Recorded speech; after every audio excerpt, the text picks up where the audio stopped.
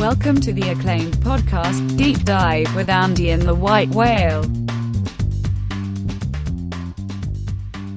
Welcome to the Deep Dive, the grand finale of the Division Preview series is finally here. Oh, boy, man. Are you a little worn out from this? This has been tough. We've put out a lot of content. That last one was like 2 goddamn hours, but looks it like might have been our best one. Looks like we made it. Yes, this is.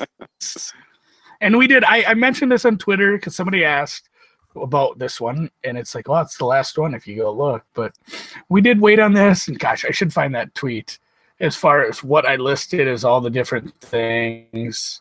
Why we waited. Some of the ones were the divisions where there weren't a lot of uncertainty about certain things. We did early on, but with this one was Zeke. I listed Zeke, Trent Williams, the Eagles trade rumors, Danny Dimes / Eli, and the Skins quarterback battle. And honestly, we waited because we thought some of that stuff would hash out, and the only thing that hashed out was the Skins quarterback battle. And I don't know if I give a goddamn shit about that. Does it matter? I don't think we're going to talk terribly long about the Redskins. I don't either. Honestly, maybe not even some interesting Giants, angles. Dude. There's more. There's some takes. Yeah. But yeah, none of this stuff really shook out yet. Zeke could honestly be out for weeks yet. The Eagles could still make a trade. They'll probably trade right after they'll probably get Clowney right after we drop this podcast, just like fucking Andrew Luck did. He's going to ruin it for us. And I guess there is stuff to say about Daniel Jones. I do think there'll be a situation where he gets some playing time this year. So it should be interesting, and I think we'll. Yeah, I don't. I guess I'll save. I'm going to save my takes. Okay. Oh yeah, okay. No, but I'm going to save my takes for when we get to it because we will start with the division champs. How about them Cowboys? Okay, well, let me actually take a step further back. And over the years that we've been betting on NFL, and it's been a while, for whatever bizarre reason, the NFC East has the most turnover year over year as far as kind of reshuffling the division. That has we went through this, when we were talking about who has the potential to go from worst to first across the NFL, because it's happened every year, and we put together the whole log of teams, and I was like, oh my God, there's like 8 years in a row, or not even 8, maybe not 8, but 6 years in a row, the worst to first happened in the NFC East, and 8 times out of the last 10 or 15 years. It's really bizarre how this division reshuffles from top to bottom every year. Do you have a theory as why that is? No, I don't. I don't know. Stupid coaches. There's some bad coaches throughout the years. Stupid coaches and bad quarterbacks. Let's start. Oh my God. Let's just start naming. Just the 4 coaches we have right now. Shermer is still a bit of an unknown, might be more of a coordinator than a coach, but she's Gruden, Garrett, and I guess the Eagles coach I'm fine with. Peterson, yeah. The advisor, Doug. Yeah. Doug EP. I'm fine with him right now. Over the course, we've had McAdoo. Yeah, we've had some shitty coordinators through Dallas. Yep. Washington's been kind of a disaster. A lot of it, I think, is just some horseshit management, bad coaching, bad decision making, and teams that take advantage. And I guess I do want to dive right into Dallas. We can start with them because they won it. Yeah, but it's one of those things where you say, a different team wins it every year. Oh, like Dallas. I guess we've touched on this, and we touched on regression candidates and things. But man, this was a team that wasn't really all that good. And they won a playoff game too. This is a division that had 2 teams in the second weekend of the playoffs, which again baffling. But I did the math on the other 7 division winners had a point differential that averaged plus 125 points. The Cowboys' point differential was 15 points. Oh my God! Oh my God! Yeah, the Pythag. They were a couple games above I think, besides Miami, this was the biggest Pythag. And even So if you took all 8 Oh my second God. place teams and looked at their point differential, that averages out to plus 31, which again is better than Dallas's 15. What? They only won 10 games. They won 10 games. I don't want to take that away from them. They won 10 games, which good for them. They were 9-3 in one-score games. Only one of their wins was not a one-score game. Wow. So this was just the absolute ultimate pinnacle of the pendulum swinging your way every time. And honestly, they had some nice. I don't want to say that like, oh, it was just a really shitty team with really good luck. They were actually really good in the first half. Like they built leads and they played just terrible conservative. They started to do the thing that the team does in the fourth quarter right after halftime. They try to salt games away way too early, and blame coaching, blame offensive coordinator who got the axe. But they try to do that way too early. It came back to bite them almost, and then for some reason they just would not lose those close games. 9-3 in one-score games, which is actually kind of wild. So. Wow. Nothing groundbreaking here I think we're in agreement that there's probably some regression.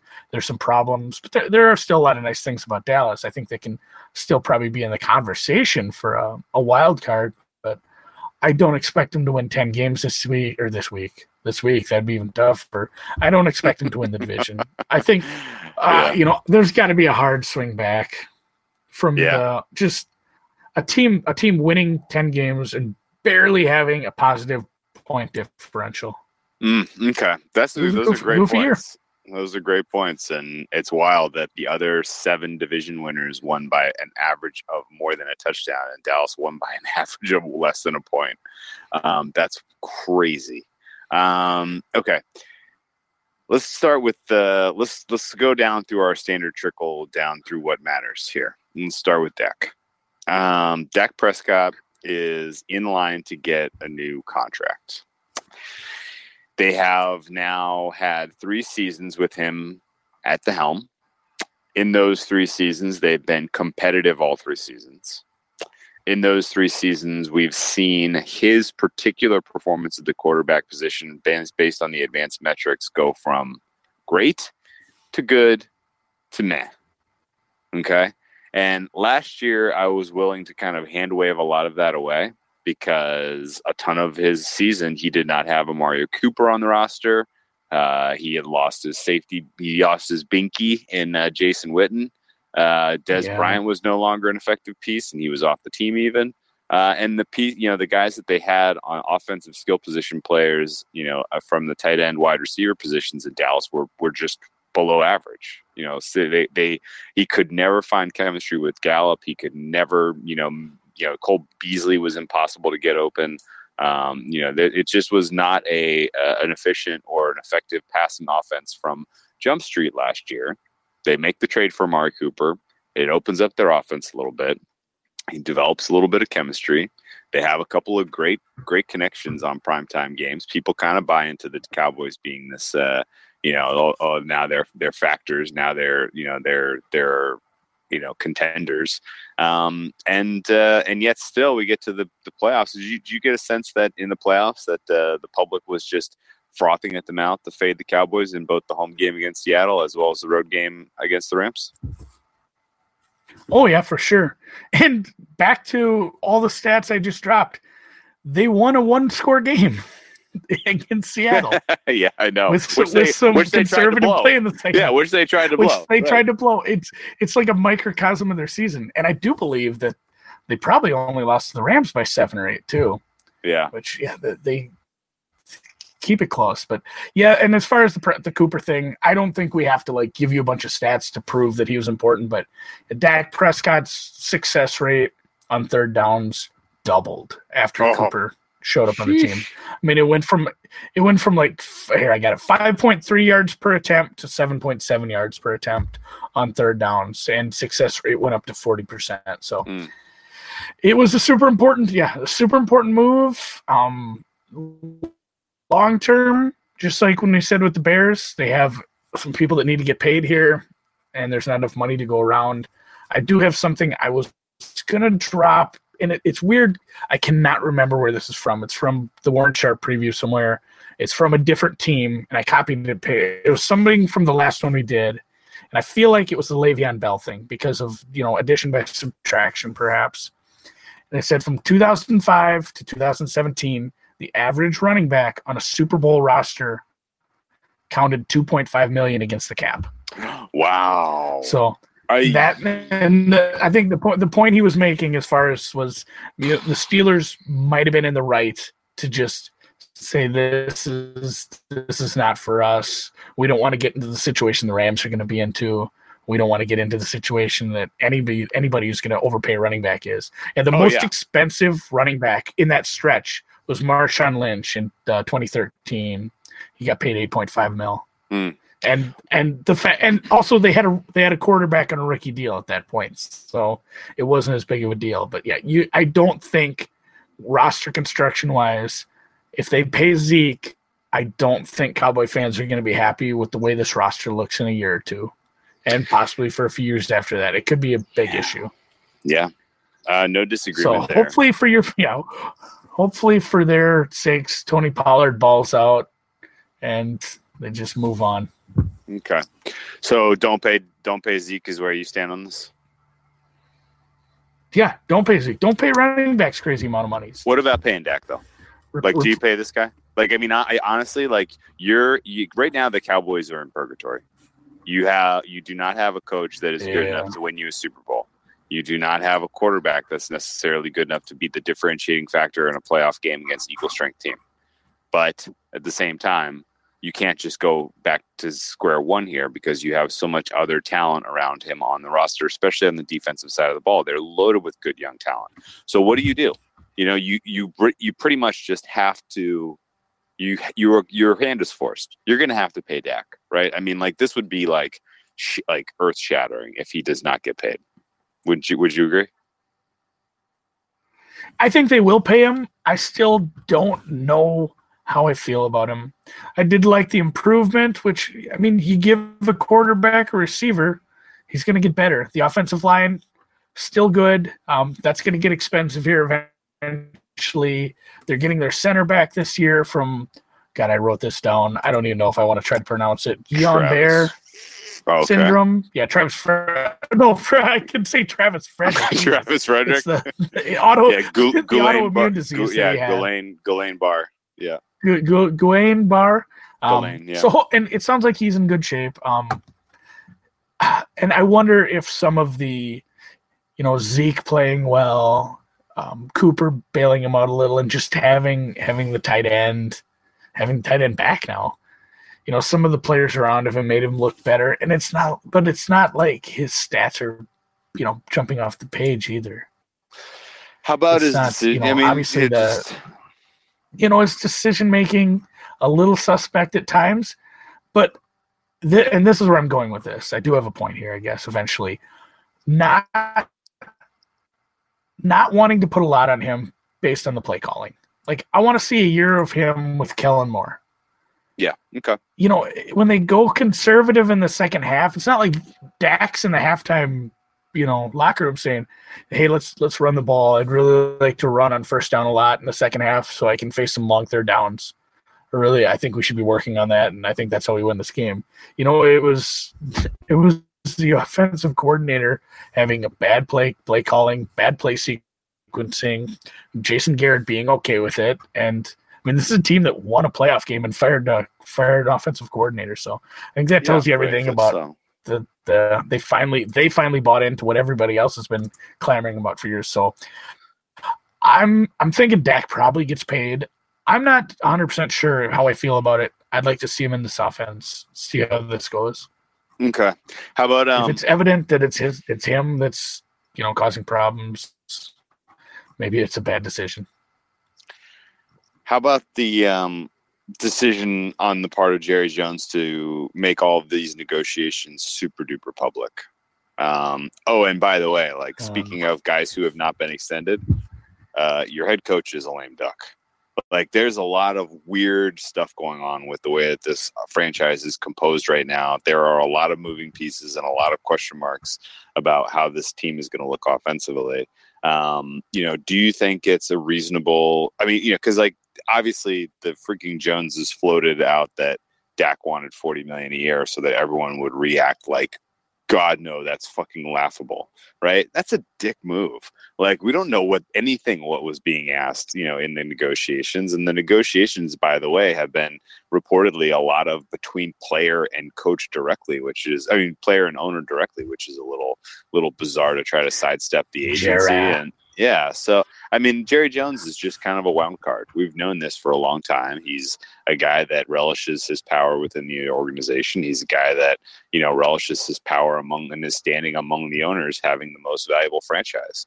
Are we at the place now where as long as he's holding the keys to this car, they're going to be driving into a ditch every couple of years? Yeah.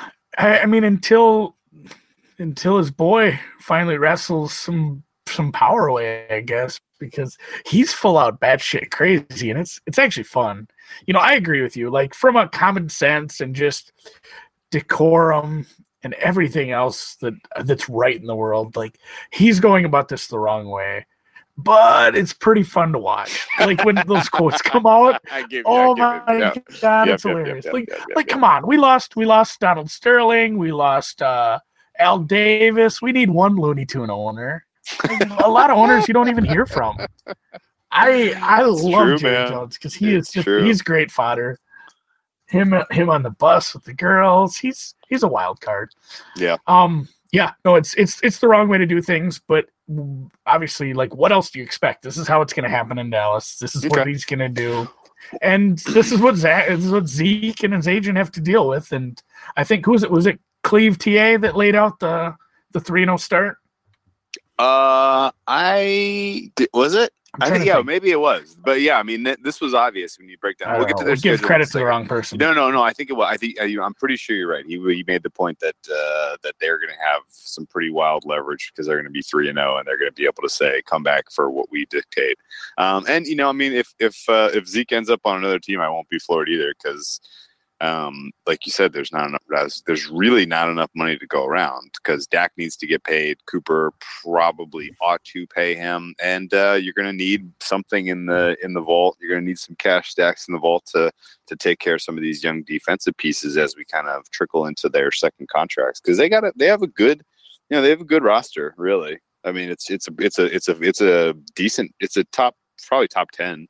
In the NFL as far as roster goes. They're held back by their head coach though. And why they didn't fire Jason Garrett really is beyond me. Bringing in an offensive coordinator like Kellen Moore and, wasting kind of your last price control year with Dak with a brand new offensive coordinator, but not a new head coach is questionable because you're right. Their offensive, play callings, their sequencing, their tendencies were predictable. They were not plus. They were minus EV, and but in particular, their decision making of when to kick field goals, when to punt, when to go for it. All of that was a disaster, and that all falls on Garrett. So the fact that they brought him back one more year as a lame duck when we probably won't see him again because I doubt they will exceed Jerry's expectations this year is really weird. And I don't really have any predictions here, but I'll put you on the spot. You think Dak does get signed? Stays in Dallas next 5 years? Yeah, I think he will. Okay, give me a prediction on Zeke. It seems like the Dallas thing to do. Zeke shows up when, and Zeke plays in Dallas for how many more seasons? I don't know what to do with this. I don't like. Are they dead set on that lowball number they gave him? Which I don't think. If he signs for that, he's fine. Like, what's his situation? What's his recourse? Can he just sit? Can he just go full leverage? No, he has no leverage. He doesn't have that. Yeah, he doesn't have the leverage because he hasn't been franchised, and he wants Todd Gurley money. And oh, by the way, like Todd Gurley has ruined this for everyone forever, right? Like, that was the last time we'll ever see top of the market contract like that for a running back, and I don't think that Yeah, I mean, and this is all in the light of the running back position has been, decreasingly compensated over the last 10 years anyway. So yeah, I think Zeke is shit out of luck here as far as getting what he thinks he's owed as far as compensation. And and actually, great freaking segue. What did you make of the running back targeting issue that was brought up, and the kind of the general? You think it's good to pass to running backs? Might not be. And the absolute poster boy of this was Zeke Elliott. His negative EPA in targets was like jaw dropping. I was because in my head I can remember seeing some. I guess I'm selective bias. What I remember in that I'm remembering him taking screen passes and trotting for 20 yards and being like, "That's an unstoppable play. Keep running that." But in reality, as a targeted player in the passing game, he was like really, really a big problem for that franchise. Yeah, and there's something to be said about another star running back in the Division II as far as negative DVOA or negative VPA on certain plays where he gets the ball through the air. It's a weird thing. Like, we talked about this a little in the chat. I do buy a lot of the things that article said, and we're referencing an article by, help me out here, I'm trying to think, was it Hermsmeyer? Who wrote this? Ben Baldwin? Both Ben Baldwin and Hermsmeyer have been on the beat on this, but I think it was a Hermsmeyer article. I think it was a Hermsmeyer article as well, the guy drinking the champagne. He goes into detail. Like, you should read this, because I don't think we can do it justice in the amount of time we're going to talk about it. But basically, yeah, targeting the quarterback or targeting the running back through the air is just kind of showing to be a negative EV play. And my thought is, I've been masticating it in my brains here for about a week and a half since it's come out. And I think when you do look at something like that league-wide, you find, league-wide, when this happens, it's a bad idea. It's less efficient than other plays. But that's not to be said there can't be teams that do it and do it well. It's like when we talked about Pittsburgh the other day, and Baltimore running the ball effectively, doing it in a plus EV way. Like, any kind of play out there, and I don't want to say any time, don't go running wide receiver bubble screens anymore. Those suck dick. But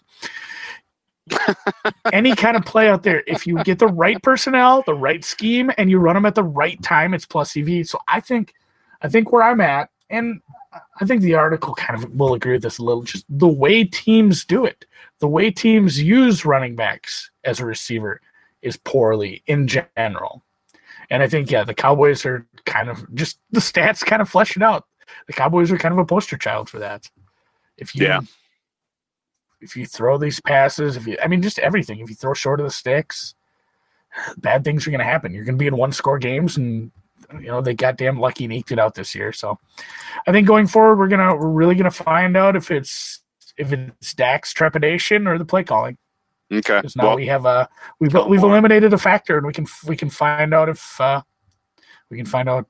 which variable it was. So then where are we then? So with a offensive line that's better than average. Well, I don't think this is a difference-making unit like we saw in years past, and a defense that I think is relatively robust. And granted, we don't know how much defense really matters all that much, but if we are talking about a team overall that's well composed roster-wise, and a quarterback that's somewhere in the top half of the league, and you upgrade your play calling with Kellen Moore, like, what is a reasonable ceiling for this team? Make the playoffs, but not make the NFC title game? We went over the NFC North and the NFC South, and I think we're kind of bought in on, obviously two teams have to win those divisions, but I think there's a solid 4-team race just between those teams for the wild card spots. And we'll get to the Eagles here quick, and no spoiler alert, we think the Eagles win the division. But it's going to be tough. Like, what do you think a reasonable expectation for the 6th seed is? When you have, let's just assign it to whoever. Let's just say Green Bay and New Orleans win the divisions.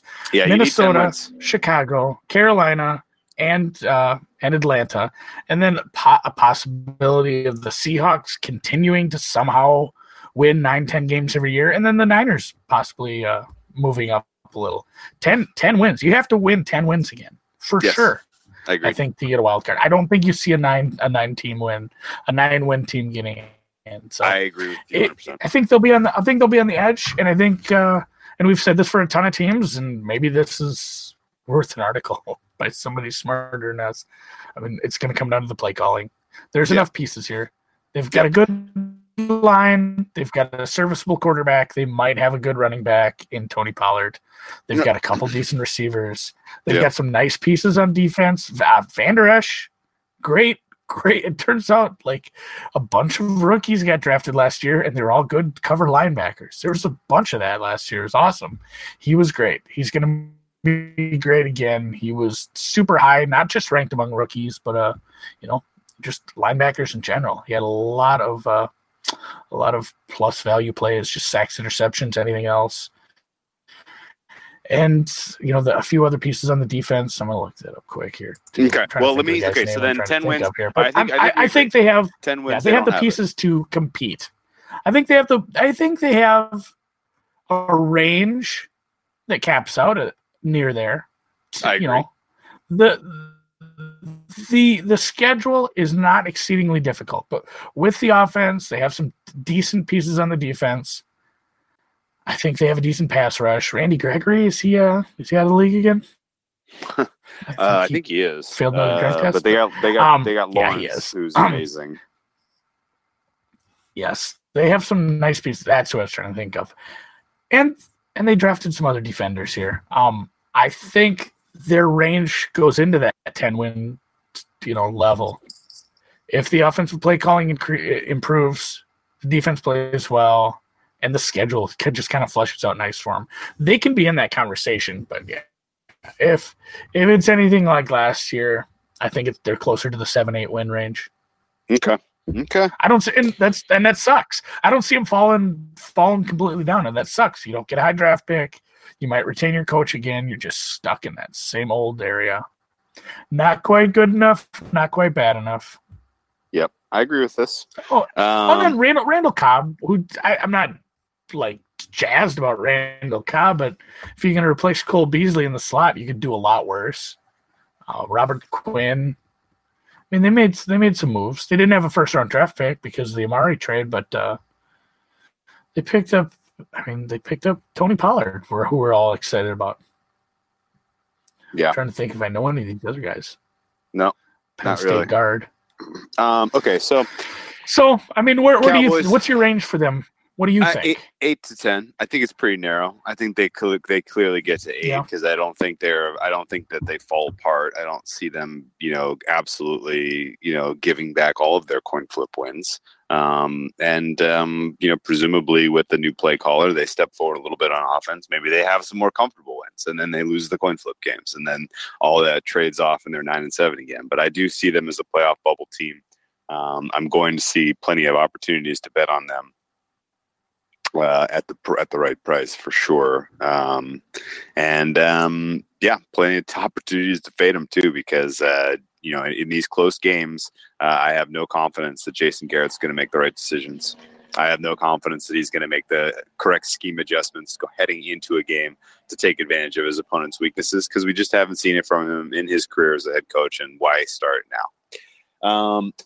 Which brings us to the exact opposite of that problem, which is the Philadelphia Eagles, who are led by probably the most, outside of New England, outside of Foxborough, this is the most, I think, plus EV organization in terms of decision making, in terms of play sequencing, in terms of really emblematic of the modern NFL in pretty much every way. When you have an organization that embraces the things that, add wins, add value, add points across, all aspects of the game of football, I think it covers up a lot of warts. And for sure, the Philadelphia Eagles have some warts, and we'll get to those in a second because we'll need to throw some cold water on here. But this is a team that looks absolutely primed to lead the NFC in terms of you know, every category that really matters, in my opinion, and potentially, you know, sets themselves up to get a bye, and you know, good luck going through Philadelphia if you're expecting to get to the NFC title game, you know, get to the Super Bowl. So I'm pretty high on the Eagles, not just for the NFC East, but for the NFC as a whole. And, you know, it's possible that I've completely drank the Kool-Aid of the plus EV decision-making, and Carson Wentz turns out he'll never be the same guy that we saw 2 years ago. But I'm willing to suspend pretty much all disbelief about Carson Wentz that would have been, you know, kind of born from his performance last season when he coming off an ACL injury. And, you know, I don't hold his back injury that kept him out of the last part of the season really against him. I still just look at this team and the coaching staff and the roster construction. All of it looks absolutely superlative to me, and I'm bought in. What are your thoughts on Carson Wentz? I would start greasing up the polls, Philadelphia. It's coming back. Carson's getting his. Yeah. I almost, you know, as much as, you know, there was a lot of to-do about the Eagles fans being terrible to Vikings fans, and they were. They're just, I mean, it's a city full of awful humans. Sure. I bet there's plenty of nice. I know a lot of nice people from Philly, but you know, bad news makes the news. And it's, as much as I try to hate on this team, I do kind of feel bad for Carson Wentz, for that team, not getting to lead that team in that Super Bowl. Like, that sucks. That has to just eat at him and probably drive him. I'm excited.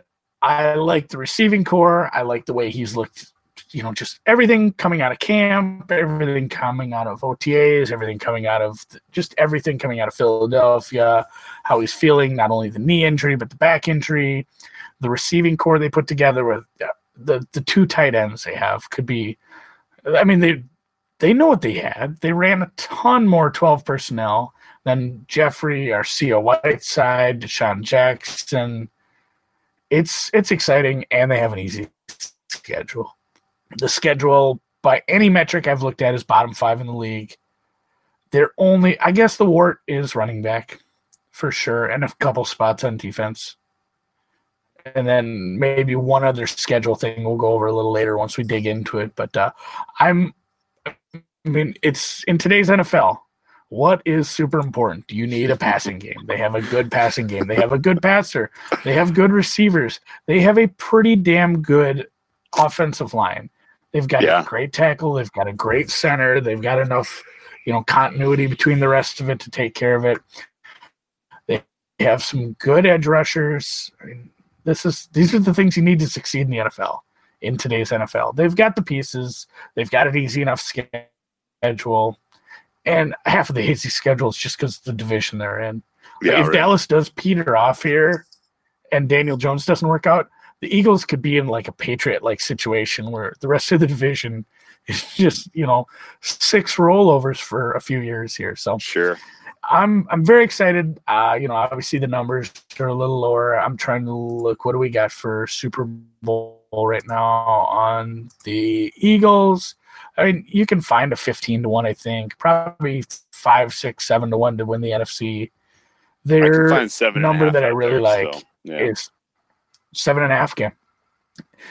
You can find a pretty sexy number on them to win the NFC East. And that's, I think that number should be a lot higher. There's too much money. There's too much love for Dallas. I'm out on them. I think 10 is the absolute ceiling. And I think the Eagles with the scheduled 9 or 10 is the floor. That's worst case scenario. Yeah. So Eagles to win the NFC East, Eagles to win the NFC. Those are some numbers I'm going to be shopping around here for. Yeah. After we got a little bit of fly Eagles fly.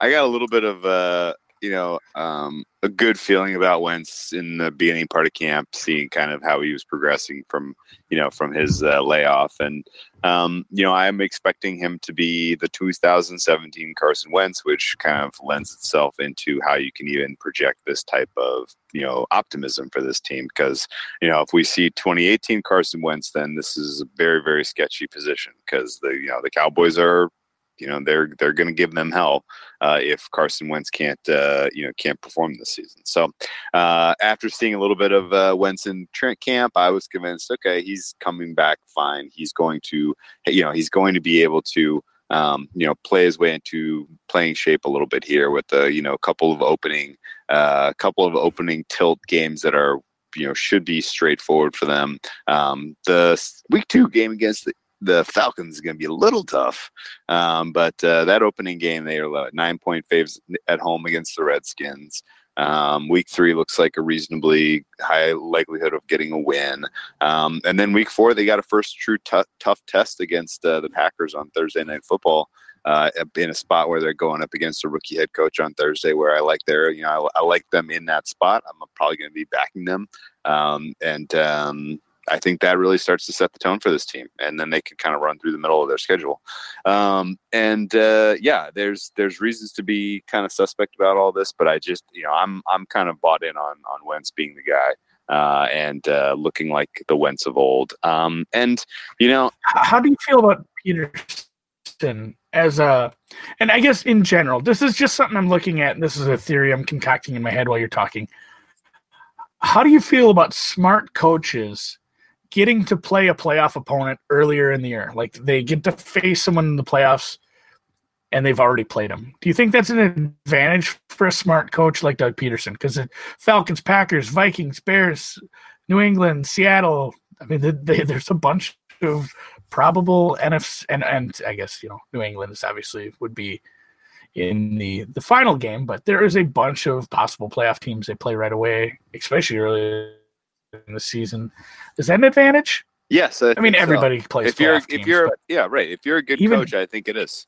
And I mean, we saw it last year with the Eagles legitimately had a shot at beating the Saints in the playoffs. And this is after, in the regular season, they lost like 56-2 or something. I mean, like, they got their absolute doors blown off during the regular season matchup, and they came back and they were very competitive in that playoff game.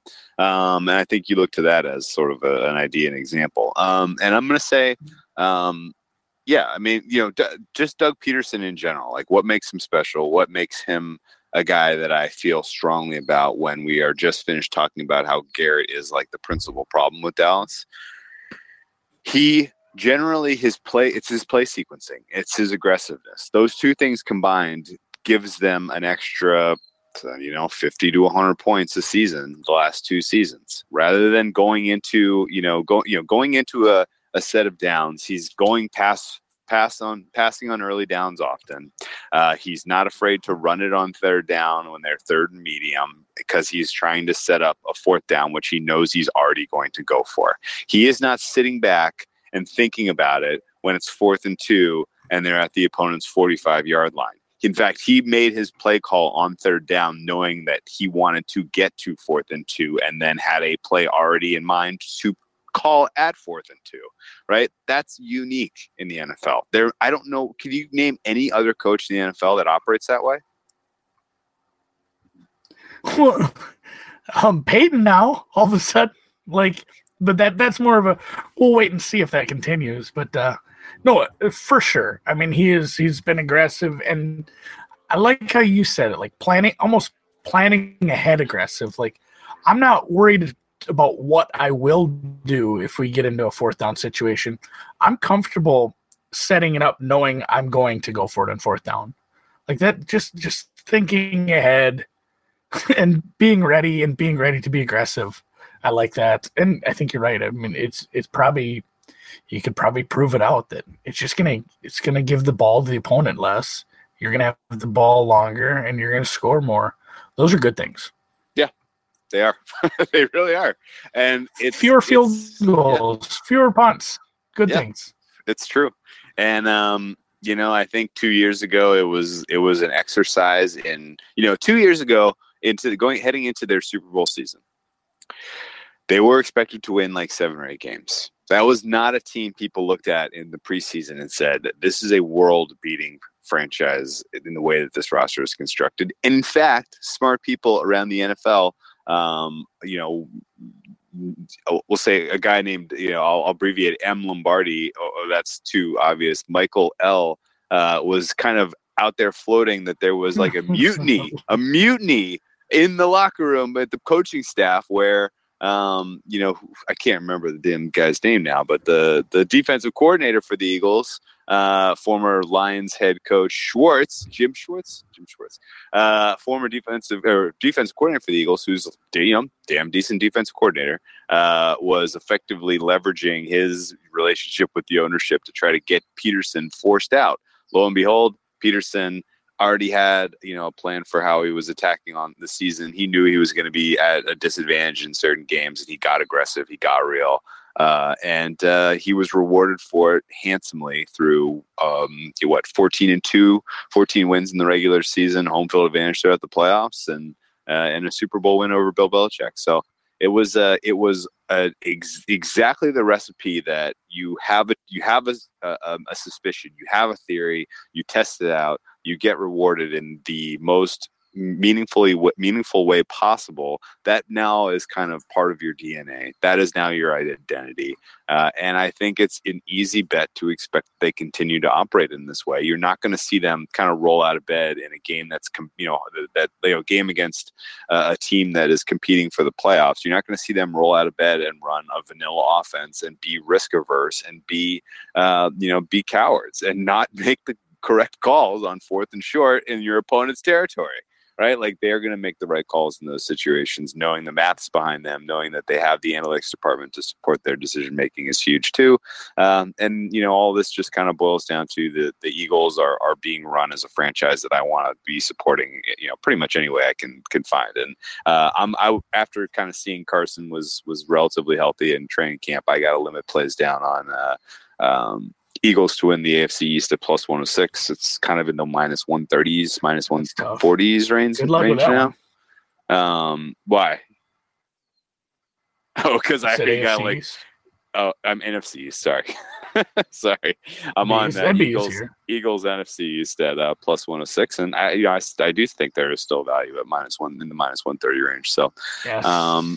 That's a fun, good, positive look, and we'll save some kind of season-long projections for another podcast. But very, very, very highest. Hold the Eagles in the highest regard in the NFC, really, and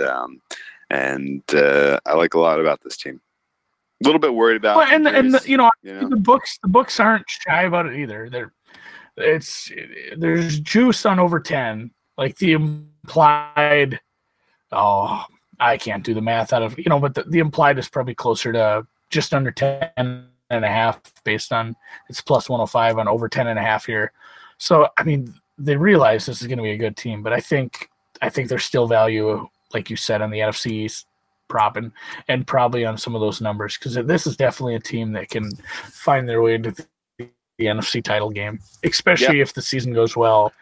Overachieve, they get to 12-13 wins, and we get some home games. Some commentary on the market. Oh, that's the cold water. Should we do it? I got to do that cold water. Yeah, let's save that for just a second. Yep. Commentary on the market. They did open at 9.5 minus 110. It is up to over 10, where the over is juiced to minus 147. That is the second highest improvement in price. At 73 cents increase, second highest only after the Buffalo Bills.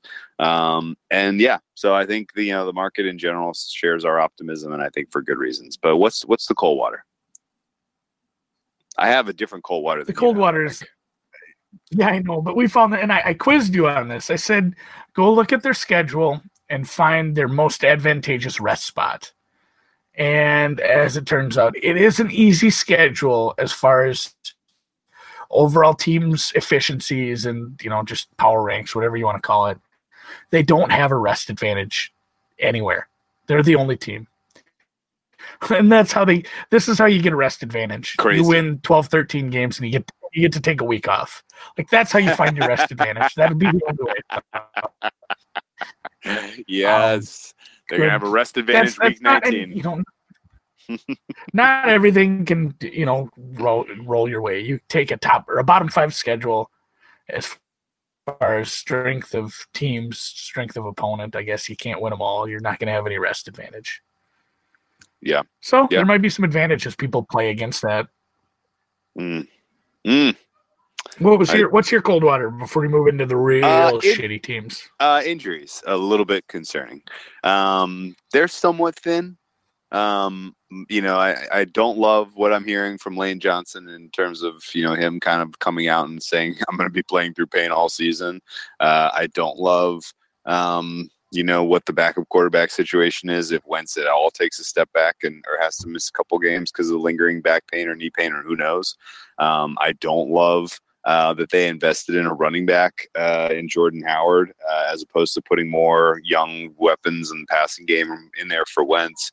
Deshaun Jackson's already, dealing with an injury, and I had high hopes that he was going to be able to be a difference maker, taking the top off the defense. So there are a number of injury issues that I'm a little bit concerned about. But I will also say this coaching staff, I believe in, to be able to coach up the replacement level players. We saw them do it last year. Come week 10, 11, 12 last year, they had they had a cluster injury in their defensive backfield. I think they were missing their starting 3 or 4 cornerbacks. And I was like, they're done. They're done. No way you can win in this league if you're missing your top 3 or 4 cornerbacks. Sorry, you're done. But they coached up a couple of guys who should not even have been on NFL rosters to look darn competent, and they put the hurt on the Bears and the Saints in the playoffs. After even making a run to the playoffs. I was like, they are DUN done. Goodbye, Eagles. See you next season. But they coached those guys up. They won some key games, and they punched their ticket to the big dance. So got to give them credit for that, and got to expect that they'll be able to kind of fill holes, fill gaps, coach players up again, just on the basis of we've seen this team do it before, and they can do it again. Hell, they won the freaking Super Bowl with a backup quarterback. So if anyone can do it, the Eagles can. But there are some injury red flags on this team. I'll say that. That's not great. And the run and the running back. I mean, the running back cluster injuries weren't helpful. No, they are hopeful. A little more hopeful this year. It sucked right away last year. And I don't mind the Jordan Howard move. Miles Sanders, I think he was dealing with a little bit of an injury, but I think he'll be fine. And Deshaun Jackson says he's going to play. It's just a finger. I should actually tweet him. He needs to go full Ronnie Lott on that. Just lose it. Man up. If you're listening, Deshaun Jackson, come on. Cut your finger off and play. You're going up against your hated Redskins, who you used to play for, right? Wasn't Jackson on the Redskins for a hot minute? Oh, yeah. Hey, that'll be we don't do this enough or at all because we don't know what we're talking about. But that's my DFS play of the week 1. Deshaun Jackson revenge game. Roster him in cash leagues. Roster him in tournaments. Roster him in fantasy. Roster him in best ball. I like this. Okay, he's your starter for week 1. I like him. I'm going to sit everyone on the Redskins. Is the Redskins next? The Redskins are next, right? I'm gonna sit all the Redskins week 1. The Redskins, man. Oh my God, they are a fucking hot mess. Oh, franchise is in free fall. This looks. I will be more surprised if they sniff anything to do with the playoffs this year than I will be if Jay Gruden is among the first coaches let go. We're going to break down first coach fired a little bit more detail with our interview guest this week, so I'll save a little bit of this discussion for then. But Jay Gruden, in my opinion, should we do a little spoiler? Yeah, sure. I mean, just the top 2 coaches are in this division. Oh, for first coach fired? Shermer and Gruden. Shermer's number 2? Geez. Shermer's number 2 in some spots. He's like 7-1 in some spots. So at least at 5 dimes, your number 1 and number 2 most likely to be fired coaches by the odds, and that does not mean a hill of beans in this particular prop. And like Whale said, we'll get into that with our interview guests this week. But it's hilarious seeing 2 in the same division right up top. Yeah, and actually, wild. Jason Garrett's 20-1. He's not that far down. Geez. So, jeez. Yeah, I tried to find some nice things to write down about Washington. I think I found one, but yeah, it's a lot of negative Nancy here. It's not going to be a good year. Okay, well, they have conducted probably the second least interesting quarterback competition through camp that I can remember. Last year's Bills quarterback comp was pretty uninspiring between Peterman, McCarron, and Josh Allen. This year's quarterback comp between Keenum, Colt McCoy, who apparently is still suffering from broken leg related injury issues. Broken leg syndrome. Broken leg syndrome is not good. And rookie Dwayne Haskins. This has been a rough comp. I have not seen anything throughout the preseason, throughout training camp, that tells me any of these guys are going to be remotely competitive this year, especially behind this offensive line that is missing its most important piece in Trent Williams. Trent Williams, oh, by the way, who is holding out, not because he wants more money, not because he just hates his team as much as we do. I know, not because he hates his coach, but because the team could not correctly diagnose a tumor he had last year, and he has zero faith or trust in the medical staff. Do you know what the medical staff told him? No, what did they tell him? Do you know what they told him? No. They said it's not a tumor. Like old people will get that. That's a good movie. This is a Kindergarten Cop. Just now. Like he's mad. Like this reminds me of the Jared Allen situation before he was traded up to Minnesota, where he lost faith in that, he lost trust in that team, and that was a completely different situation. We won't get into that, but I mean, they did him wrong, and he lost faith in the team, and he was not going to play anymore. And I really don't think, like, just as far as this escalated, I don't think he's going to play for them. No, I really think this dumpster fire is just getting gas thrown on it. 100%. And that's where I'm like, I get starting Keenum. And gosh, I gotta find his regular Twitter. Shout out to our friend Dwayne for putting us. I didn't, you couldn't get a lot done because it's just a goofy prop, but I was able to get down to a couple different books. They were hanging like even money on Case Keenum to be the starter for a bit. That was a bad line. That was a bad line. So shout out to Wayne. He's the head coach of some basketball team in Texas and a degenerate gambler. D-Money makes money. So go whatever basketball team. D-Money makes money. That was a good call. We said we're going into week 1 with a win already. Yep. Which is super nice. So I think I get the call, but I'm going to say this for a couple teams here. Spoiler alert, because there's only one team left. At some point, you should probably start the rookie and see what you have. Yes. You're this is at not a point hard. This is not hard. I think it's one of those things that old school NFL guys and like your uncle will always say this sort of shit, but it's probably been proven out. Like these rookies that start and they don't do well, and the people say, "Oh man, they threw him into the fire." It's like, no, he wasn't going to be good anyway. Probably, most likely, he wasn't that good of a quarterback. The sooner you know, the better. A ton of quarterbacks. Yeah, the sooner you know, the better. Get him out there, get him playing, get him more first, more first string looks in practice, at least in the second half of the season. I mean, once the season has started to play itself out, and you find out that it isn't going to be some magical surprise where you're, 7-1 going through 8 weeks. It's time, because the beginning of the schedule is super conducive to maybe doing that after the bye or maybe after the Minnesota game. I think they should probably think about starting Dwayne Haskins sooner than later. I don't know what they'll get out of him. I don't love the pick. I don't love him as an NFL quarterback, but I've been fooled before. So at least go see what you got. Absolutely have to. You absolutely have to. So give me here's quiz time. Who is the most impactful player on this Redskins offense? Oh, Eric Flowers? I mean, does it have to be a good impact? It's absolutely Jordan Reed, isn't it? It is definitely Jordan Reed, but you're probably right. Eric Flowers is going to start at tackle. Rec Flowers. Yeah. Good luck with that.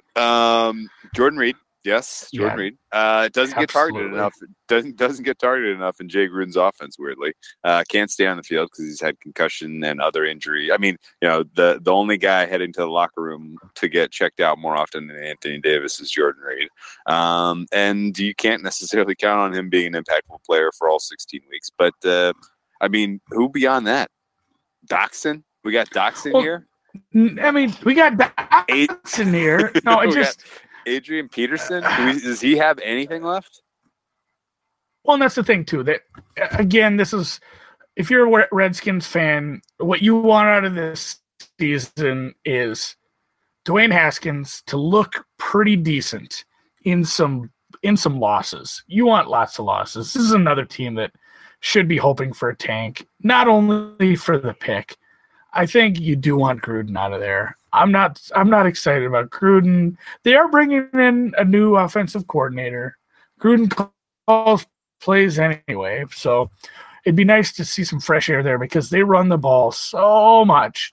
And it's not like the Ravens were, hey, they run the ball a lot, but they're good at it and they're doing it successfully.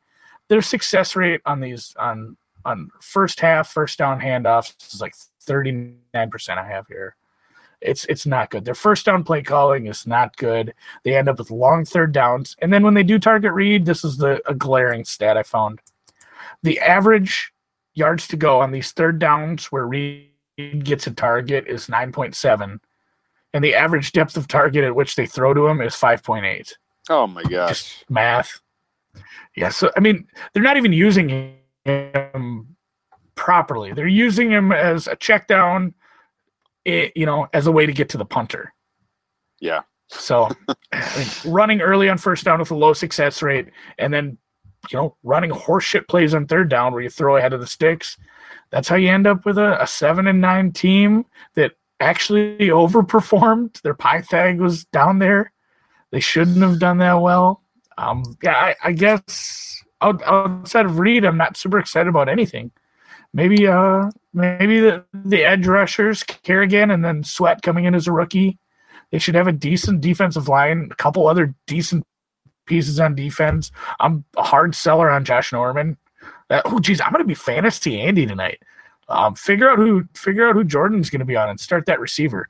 He is declining at Revis rates here. He is going downhill. Well, week 1, I think they play the Eagles. So I have to pick someone on the Eagles that you should make your starter for week 1. Oh, shit. I'll have to go back and listen to that part and think of somebody. God damn it. Yeah, look at me. Start him. Deshaun Jackson. We're going to have to clip this part. If Deshaun Jackson has like 200 and a couple touchdowns, and just some bombs from Wentz, we're going to have to do it. Norman and Jackson are going to get into a fight at some point, too. That'll be great. I can't wait. Anyone on this defense, though, is a difference maker? I mean, like, there are a couple of people who are a little underrated here. Like, these are not names, names we know. Kerrigan's underrated. Jonathan Allen's a little underrated. Yes. You got Landon Collins is fine as a safety. Yes. I mean, I don't love him. I think the Giants should have kept him. I don't exactly know how he ended up on the Redskins necessarily, but that was maybe their only good move in all of the offseason, in my opinion, was scooping interdivisional rivals' best player on defense, but whatever. I don't know, man. I don't know. The defense may be good enough to keep them a little bit in games. Maybe if they do go with Haskins and Haskins can kind of pull a little bit of a rabbit out of his hat now and then, they get to 5-6 wins. Does that seem like their ceiling? Yeah, that seems fair. I mean, the schedule's brutal. At Philly, home hosting Dallas, which again we weren't super high in Dallas, but I still think they're a tier above this team. Then they host the Bears. They go to the Meadowlands to face the Giants, and then they get the Patriots at home. Yeah, get a little respite with the Dolphins, and then Niners, Vikings, and I mean we're not high on the Bills. We were a little high on them, but going up to play Buffalo, and I don't think it's a good matchup for them. No. It could be a really rough stretch going into the week 10 pie. Mm. So, do you remember that? Just the play calling against that Buffalo, like they might not score against Buffalo. I'm calling it now. Shut Well, up. Buffalo's defense is that good. Buffalo needs safety. The first 2-0 win since the Cleveland Stanleys beat the Chicago Steamrollers. Are we betting the under on this team a lot? Yes. Yeah, I'm out on Case Keenum. I've been out on Case Keenum for a while. The year he was good with Minnesota, I was just waiting for the other shoe to drop constantly. It didn't till the playoffs, so it was kind of a fun year. But you go with a retread quarterback, an ancient running back, and outside of Jordan Reed, not much in the passing game that I'm super excited about. Juice coming back off an injury. You drafted another running back mid-draft. Like, the offense does not get me. And Eric fucking Flowers. Trent Williams sits out. This is going to be a problem. Yeah. Maybe that's what they should do. This should be the plan. Get the offensive line figured out a little. Let them play together a little. Get a little better. And then put Haskins in there. Let Keenum get hurt. Why didn't they take a first? Why didn't they take a first from Patriots for Trent Williams? They're not going to get a better offer than that. Because it's a second round pick. I would have wanted a first and a fourth. They're not going to get. They should have. They're not going to get offered a first, other than late first. No, they're not going to get like a high end first or a mid round first. You're going to get a late round first, but I would have wanted a little more. So I think they should have at that point. Just start reloading. Okay. You had 2 first round picks this year. Do it again next year. You think they just get utterly waxed by the Eagles in this home opener? I mean the Eagles home opener. I'm probably staying off. This what did we say was the strength of their defense? It's probably the pass rush. Yeah. And if Wentz is getting it out quick to all those receivers, I'm so high on the Philly receiving core. Yes. If you can neutralize the pass rush and the passing game is clicking, and the offense looks like garbage, which even against the Eagles defense, which is not like world beaters, but just every matchup I'm seeing is Philly. It should be a pretty bad game. I did a laugh out loud. I did a laugh out loud looking at the Cantor Gaming look ahead lines in May when they came out. Week 2, they had the Redskins hosting the Cowboys was a pick 'em. What do you think that actually goes off at? Cowboys are favored by how much in that game? Week 2. Oh, I mean, it should be 4.5. Yeah, that sounds about right. Okay. It's in FedEx or what's the name of the I shouldn't say stupid town. I grew up in stupid town. Raljan. Raljan, Maryland. That cracks me up. Yeah. Okay. All right. Well, that was bearish enough on the Redskins there. Just a note on their season win total. I don't see an angle on the under. It's awful damn low. It's down to 6. This was one of the more heavily bet to the under. It has moved 50 cents. If you want to bet under 6 right now, bookmaker with 5K limits, you're looking at laying minus 170, which is stupid. Maybe you can shop around for an alt under, but I honestly they're gonna win some coin flips because their defense probably going to keep them in some games. And I think realistically, we're talking about a 4-12, 5-11 team. So I don't see a ton of margin there. So this is a stay away. Can they win either of their games against the Giants? And have we completely overlooked this team in a division that we set up at the beginning of this podcast as one that reshuffles from bottom to top every freaking season? I know you feel pretty strongly that the Giants do not have the pieces in place to be competitive in the NFL in 2019, namely at the quarterback position. But they have some talent on offense. They have some recent investment in pretty high draft picks. Do they exceed expectations this year, Andy? Were they worst? Oh, were we looking at a worst to first surprise to shock us? This would be it. This would be the shocker, I think. I think we're gonna get an asterisk first to worst with Green Bay because without the tie, which they shouldn't have been able to walk away with a tie. They would have been last place, tied with Detroit. So that might be the worst of first, but I don't think they have it in them. Jags are your team. Oh yeah, year. God, we are kind of just with what happened there. Yeah, that kind of what happened. That kind of gave him an assist. I think the Jags got the vote too. What's the stat? It's just completely ignoring everything you said about the Giants and going off in another direction. What is how many times do people go worst or a first to worst from the top to the bottom? All the way down. I can't recall. Let's look that up later. It happens almost as frequently. It's a little less frequent, but it definitely happens.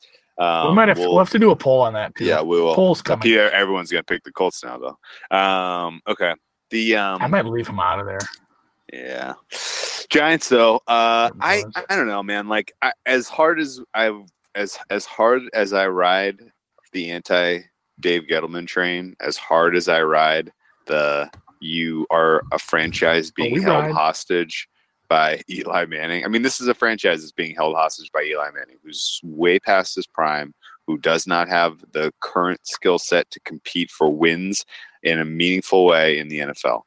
Yet he has a stranglehold on this franchise and that starting quarterback job that I cannot explain.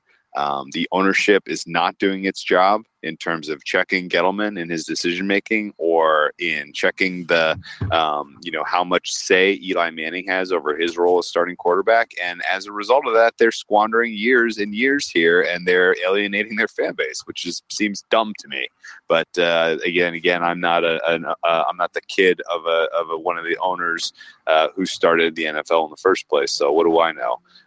But I would look towards the Giants potentially being a little bit of a sneaker, of a sleeper, of a team that can surprise you this year, just on the basis of some of the more problematic parts of their roster have been turned over. Guys who I thought were who were below replacement level, they've got replacement level, or they've got rookie talent in some of those spots. So they may be improved in some areas here. I don't love anything about their defense. Janoris Jackson being your kind of primary, Janoris Jenkins being your primary leader on the defensive side of the ball is a blaring siren of an issue. You've shuffled out a number of kind of good, talented in the middle of their career players for youth or also Rands. I think Ogletree is a nightmare linebacker, by the way, way too freaking slow to play that position for the current state of the league. And on the offensive side of the ball, you're going to have to rely almost entirely on Saquon Barkley. And maybe that's fine. Sack Lodge. It's not. It's not Sack Lodge. It's Saquon Barkley. No, it's not fine. Oh no, it's not fine. I mean, he's good. Like, he's talented. He's like your prototypical boomer bust guy, though, right? Like, he's your prototypical. Every time you hand him the ball, he is either going -1, -2, or +50. Right? Like, if you didn't live through the Barry Sanders era, this is as close as you're ever going to get to seeing it in real game time, in my opinion. And when he's got a space, when he's got an angle, when he's got a hole, he's dynamic, and he's going to gain you enough yards to get points on the board to keep you in the game.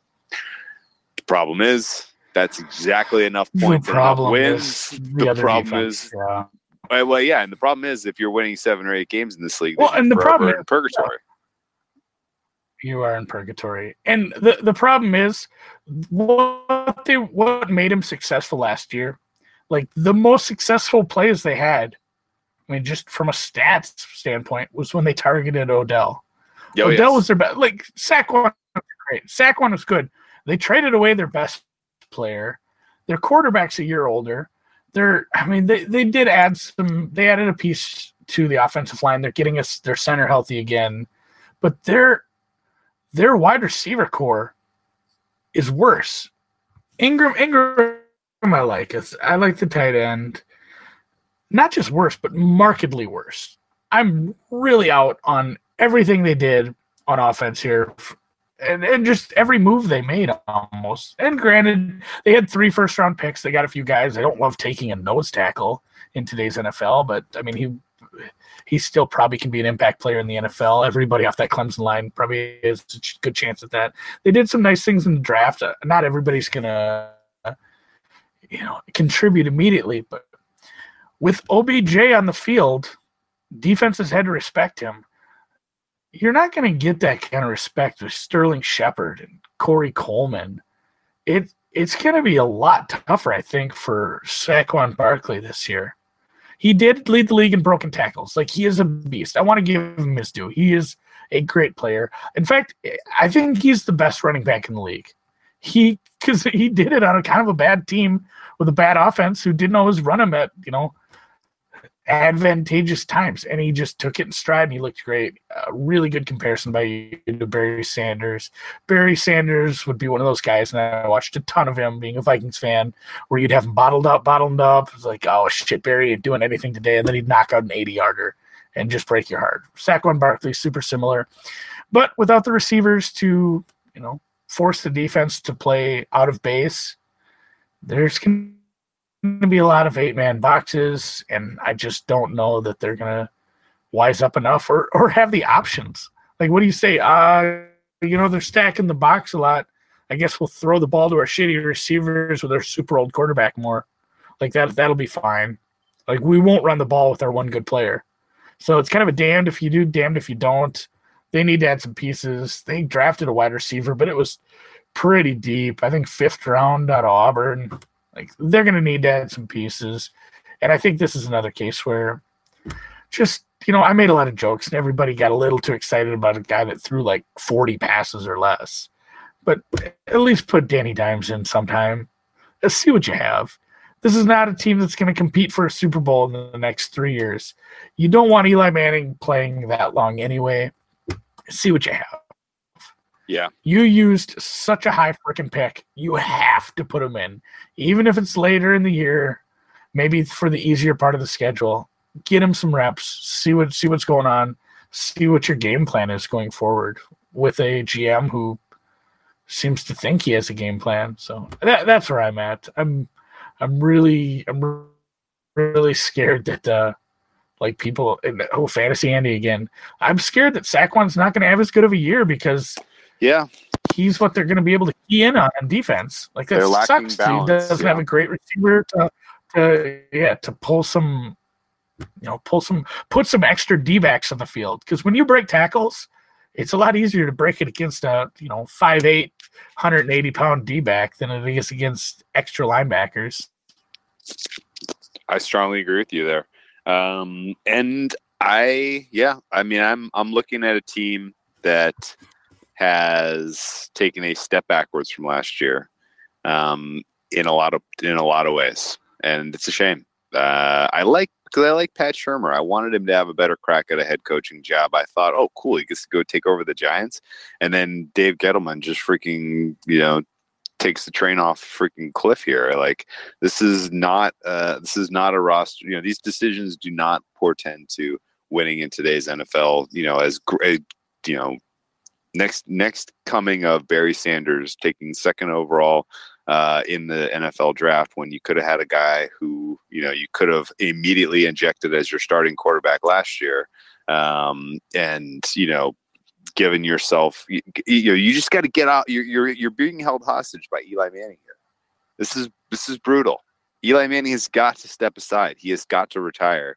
My take during the draft cycle, when they were so hot on Daniel Jones anyway, and the Cutcliffe connection, kind of trickled its way back to the Eli Manning camp, was that Eli Manning okayed this move, knowing that Daniel Jones wasn't going to really be able to put any pressure on him in terms of his performance to threaten his starting quarterback position this year. So it's weird that this is how this is ending, because Eli Manning, my feelings about him as a quarterback throughout his career are complicated.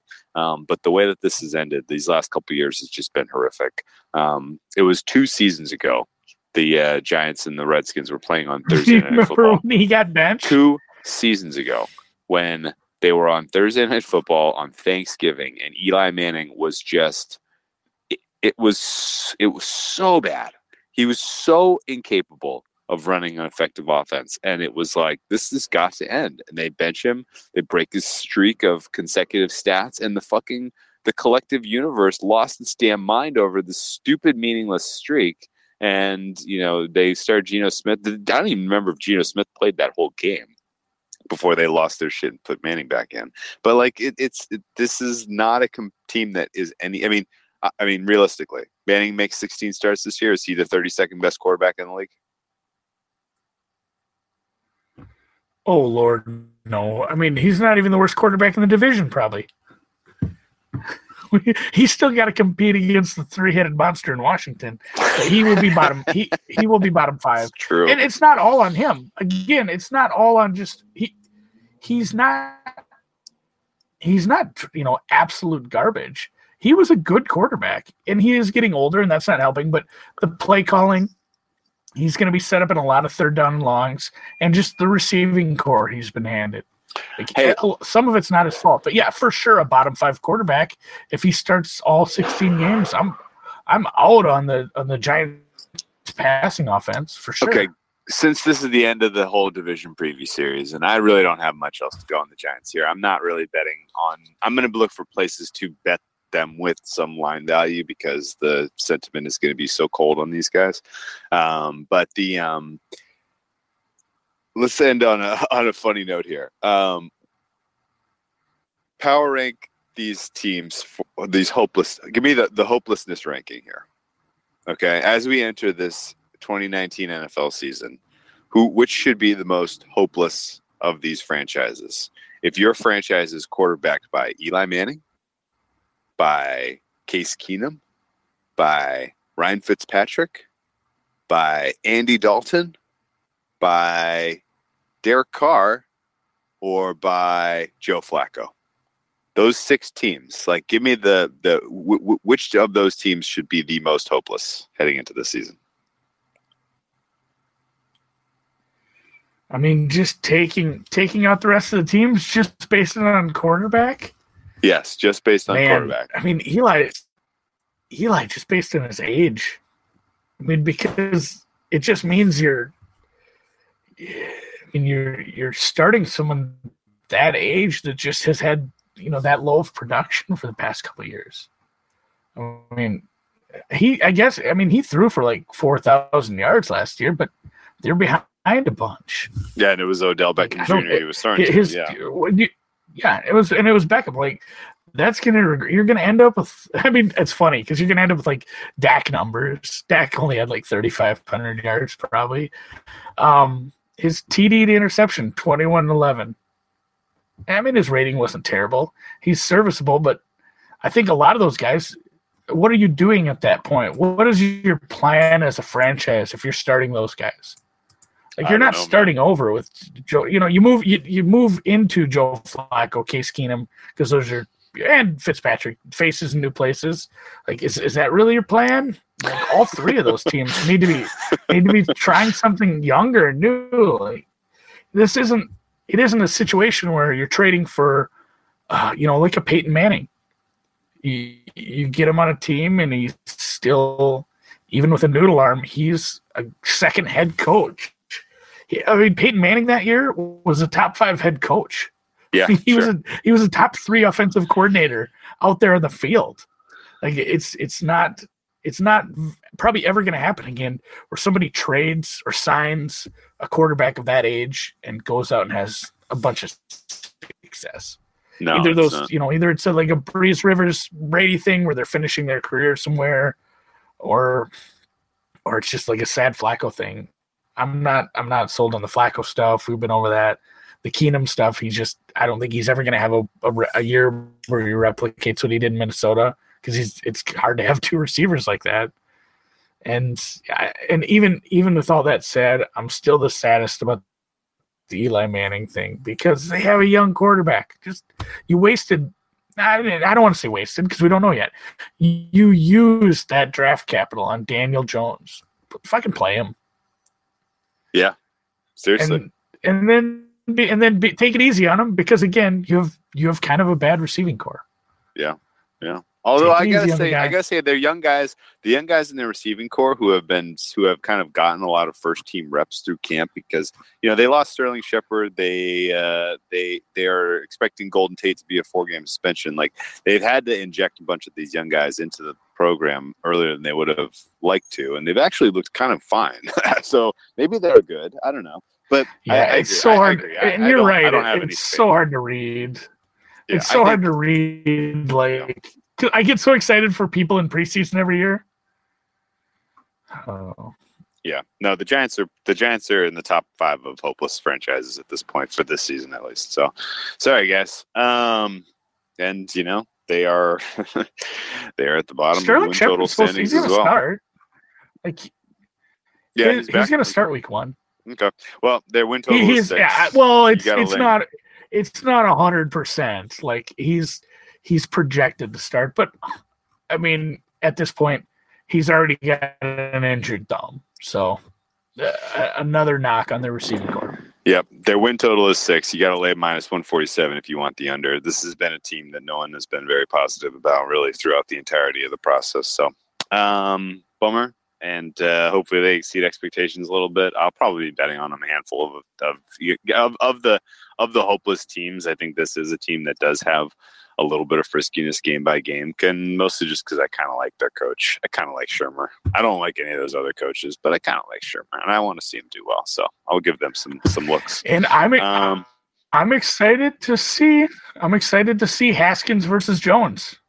Hopefully, at least once they play in Week 15. Oh yeah, it's gonna be bad. If I see Eli Manning versus